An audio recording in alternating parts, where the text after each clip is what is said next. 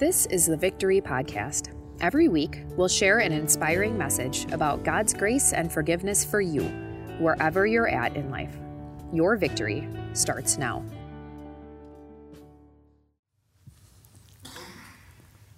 Brothers and sisters in Christ and fellow Americans, let's hear God's word from Luke chapter 20.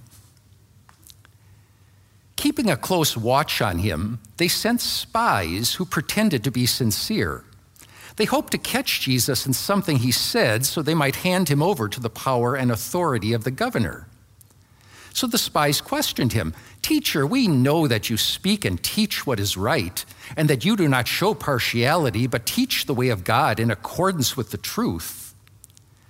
Is it right for us to pay taxes to Caesar or not?" Jesus saw through their duplicity and said to them, "Show me a denarius. Whose image and inscription are on it?" "Caesar's," they replied. He said to them, "Then give back to Caesar what is Caesar's, and to God what is God's." They were unable to trap him in what he had said there in public, and astonished by his answer, they became silent. We pray. Lord Jesus, you always spoke the word of God with authority. We ask, Lord, that we could listen to your authority today, that you would let us see so clearly the beautiful gifts you give us, both in your kingdom and in the earthly kingdoms. Amen. Dear friends, 4th of July weekend. What a perfect time for Christians to take a serious biblical look at the relationship between our God and our nation, between the two kingdoms in which we live, the earthly kingdom and the spiritual kingdom, and to do so without all the fireworks that often accompany this topic. See, one of the problems is that so often we fall into one of two extremes when it comes to talking about God and country. One extreme is to make a complete mishmash of the whole works. You know, you've seen those bumper stickers, "God, guns, and guts make America great." Not that I'm opposed to legal gun ownership, but that's a strange new Holy Trinity, yes? Or the group of Roman Catholic bishops who told the government that government-sponsored affordable health care is a God-given human right? Well, I kind of like the idea politically of Medicare for all, but I don't know where they got that God-given human right. Is that a new 11th commandment that we've all missed out on? And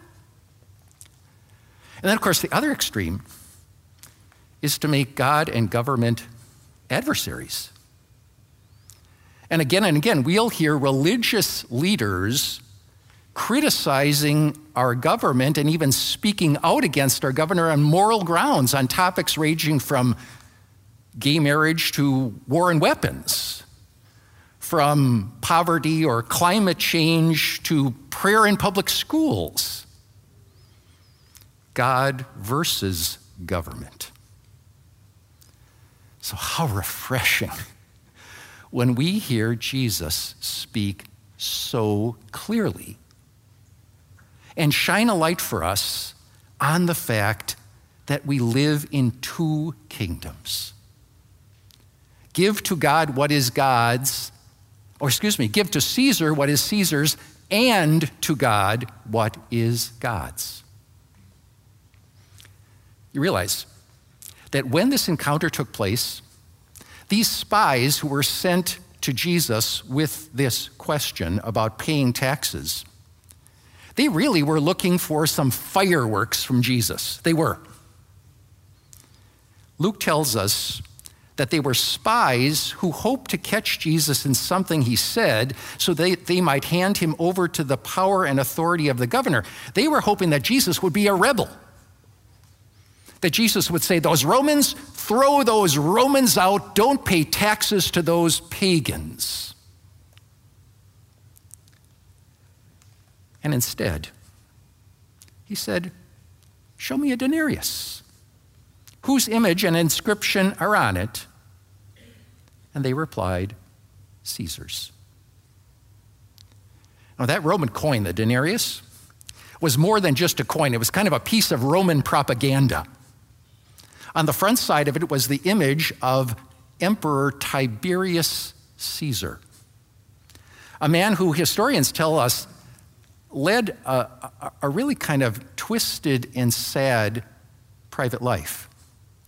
He was the son of the great Caesar Augustus, and at one point in his life, his father, for political reasons, asked him to divorce the wife he loved and marry another woman who would gain greater political advantage. He did so, and both he and his ex-wife remarried. He unhappily and she happily. And historians tell us that as a result of her happiness, Tiberius had her second husband first jailed, then starved to death. And his image was there on the coin with this inscription. It said, Tiberius Caesar, wonderful son of the god Augustus. Tiberius, the son of God. Now, the spies who were sent to Jesus that day were sent by the high priests and teachers of the law. And they would have actually taught that handling such a coin was idolatry, and bringing it into the temple where this exchange took place was even desecrating the temple. You notice how clever Jesus is? He exposes their hypocrisy. They're the ones who produced the coin. He didn't even have one. And then he teaches so simply about the proper division of the two kingdoms. You and I, as believers, are citizens of God's kingdom and Caesar's kingdom. A spiritual kingdom and an earthly kingdom, God and country. And any of you who've tried to multitask, you know how hard that is. It is not easy to be citizens of two different kingdoms. And so we need to really think about this and understand how to divide the two. And in the Word, Jesus, instead of unnecessary fireworks, simply shines the light on the purpose of the two kingdoms. In fact, frankly, over the centuries, most of the confusion about this has been because believers get confused about the God-given purpose of government. Just about a month ago, Pastor Ben led us through Romans chapter 13, where Paul tells us the one in authority is God's servant for your good. And then when Paul writes to his co-pastor Timothy, he explains exactly what that good is. He says, I urge then, first of all, that petitions, prayers, intercession, and thanksgiving be made for kings and all those in authority, that we may live peaceful and quiet lives in all goodness and holiness. This is good and pleases God our Savior, who wants all people to be saved and to come to a knowledge of the truth. And we also learn the government bears the sword. It uses force, it uses laws to keep law and order, to protect the citizens and the nation, to look out for the general health and welfare of everyone in the kingdom. And as a result, the members of God's kingdom can peacefully do God's work and proclaim the Lord's saving gospel. And just think for a minute, all the good that the government had done for Jesus and his apostles? The Romans built an insanely elaborate and beautiful system of roads that allowed the apostles and Jesus himself to travel freely proclaiming the saving truth. 400 years before the Romans, it was a Greek general, Alexander the Great, who had given the world, or the then known world, a universal language, Greek, which we used, our apostles used in those days to write the Bible and communicate the gospel. The Apostle Paul was saved from a Jewish lynch mob by Roman soldiers. He was assured of a fair trial by the Roman government. And you realize the government does us good in all the same ways. Peace and security. But don't stop there. We have clean water. We have good sewers. We have radio and television. If you're watching us streaming today, the Federal Communications Commission guarantees that the internet will be free of censorship. It guarantees we're free to proclaim the gospel on the internet. And most wonderfully, our government guarantees us the freedom to preach and worship our Savior and to bring more and more people to do the same. But sometimes, especially here in America, we as believers would wish our government would do just a little more. That it would in some way enforce faith or encourage Christian lifestyles from all its citizens. And to do that, Christians have stuck their nose into government and criticized government for everything from, like I said, making gay marriage legal, or having liquor stores open on Sundays. But you realize Christians criticizing the government for failing to do those things, Christians criticizing the government for the moral condition of our nation, is a little bit like an electrician criticizing the plumber because the wiring is screwed up. It's not their job. It's the work of God's kingdom. It's your job and mine to improve the moral condition of our fellow citizens, one citizen at a time, by proclaiming the life-changing forgiveness of Christ. The Lord himself says our government can only improve the civic good with the power of the sword. Do this or else. And at the same time, we have to look, shine a light on the God-given form of government.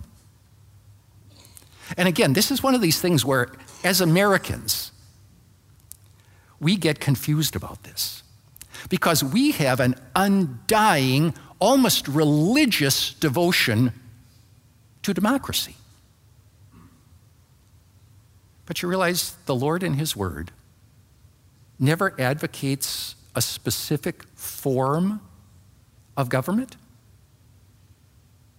Jesus said, "Give to Caesar." It was an emperor with an empire. He said, "Pray for kings and all those in authority." Believers in the Bible have submitted to Babylonian kings and Roman appointees. I always think it's fascinating that when Jesus was on trial before the high priest Caiaphas, he never chose to point out to Caiaphas that he was not the legitimate high priest according to God's Old Testament law. He was actually put into power by the Romans. He wasn't a direct descendant of the previous high priest. He actually married into the family. He was a son-in-law. And yet Jesus submitted. And even in the working of the early Christian church that's recorded in the Bible, They didn't practice democracy. They simply listened to God's word and reached a consensus. Or, for example, when they wanted to choose a new apostle who would take the place of Judas, they all agreed on a list of qualifications. They found 2 people who had those qualifications. They prayed about it, and they drew a name out of a hat. And when the Apostle Paul sent Titus to organize the congregations in Crete, he gave him a list of qualifications, and he said, appoint people as the elders in every town. We love democracy so much. It's such a beautiful gift.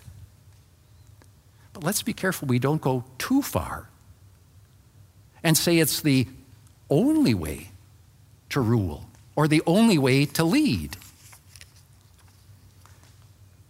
But that leads us to one of the toughest spots for Christians in America.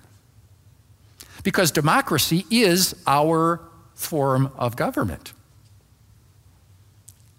And it comes to us, or it puts us in a difficult place when we want to correctly give to Caesar what is Caesar's and to God what is God's. That's because we get to choose our leaders. And we have this clear realization that in the earthly kingdom, we are always choosing flawed human leaders. We're always choosing flawed political parties and flawed political ideologies. And as much as I just hate to use the phrase, when we're voting, it always leaves us choosing the lesser of 2 evils. And if you think you've got the perfect candidate, or the perfect party platform, or the one single issue that makes it easy for you, I think I have to tell you, you probably haven't done all your homework. And oftentimes, the way politics are set up and so imperfect, it's tempting, especially here in America where politics are so polarized, to end up vilifying half of your neighbors because they're of a different political persuasion than you. Jesus said, love your neighbor as yourself. And every now and then we get tempted to think, well, let's make it really simple and just vote for the most Christian candidate. Martin Luther famously said this: it is better to be governed by a wise Turk, an unbeliever, than a dumb Christian.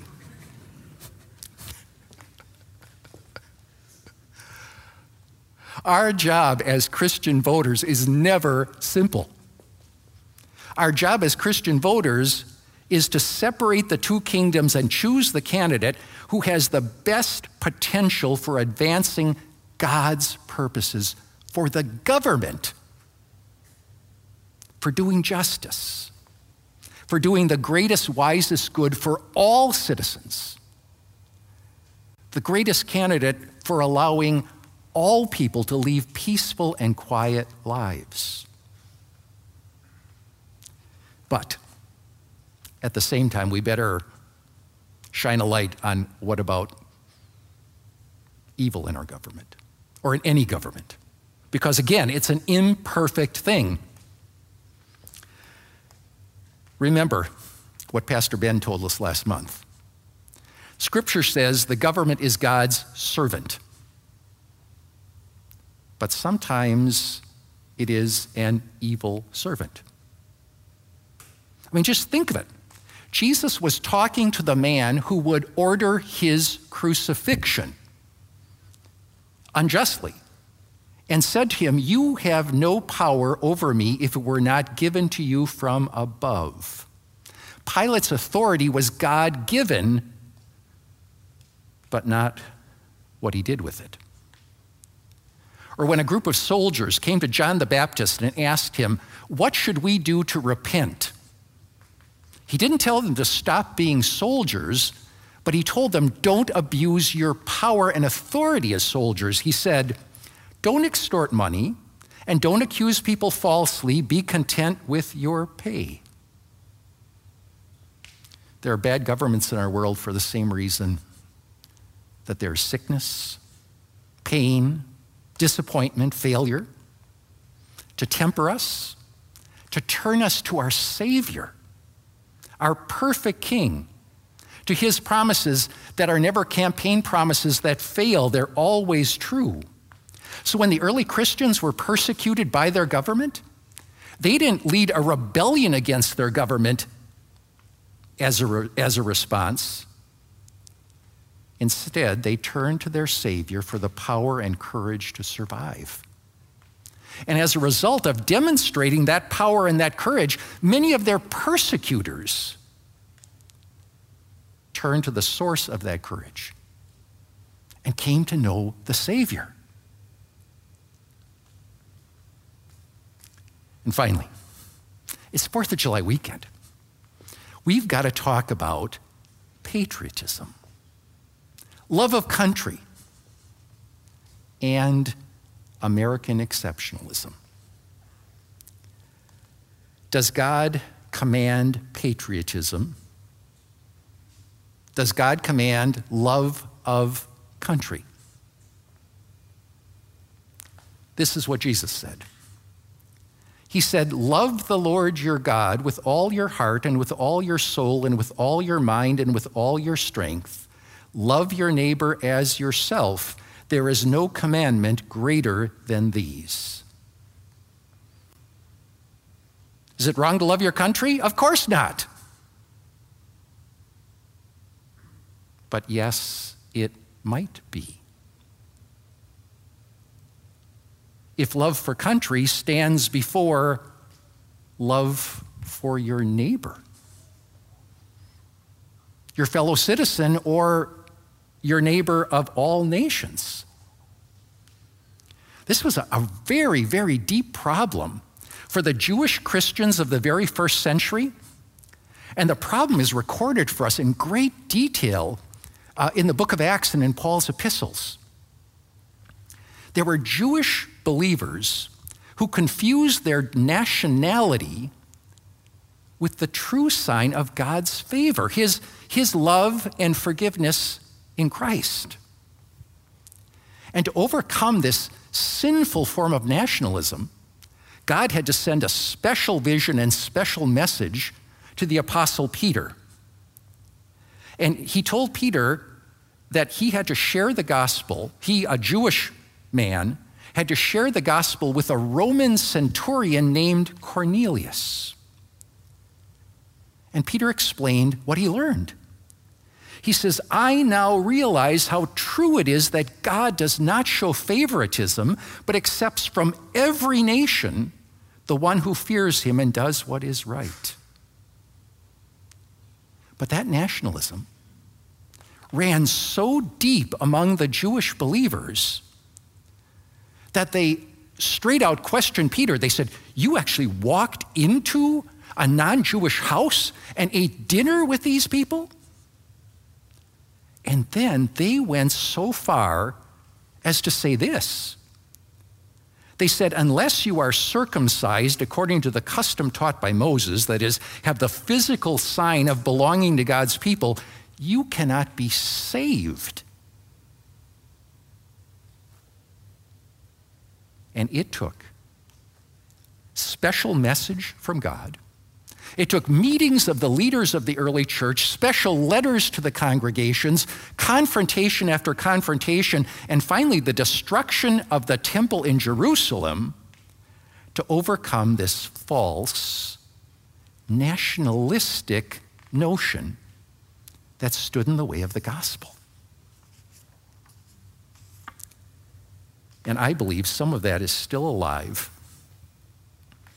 in what's been termed American exceptionalism.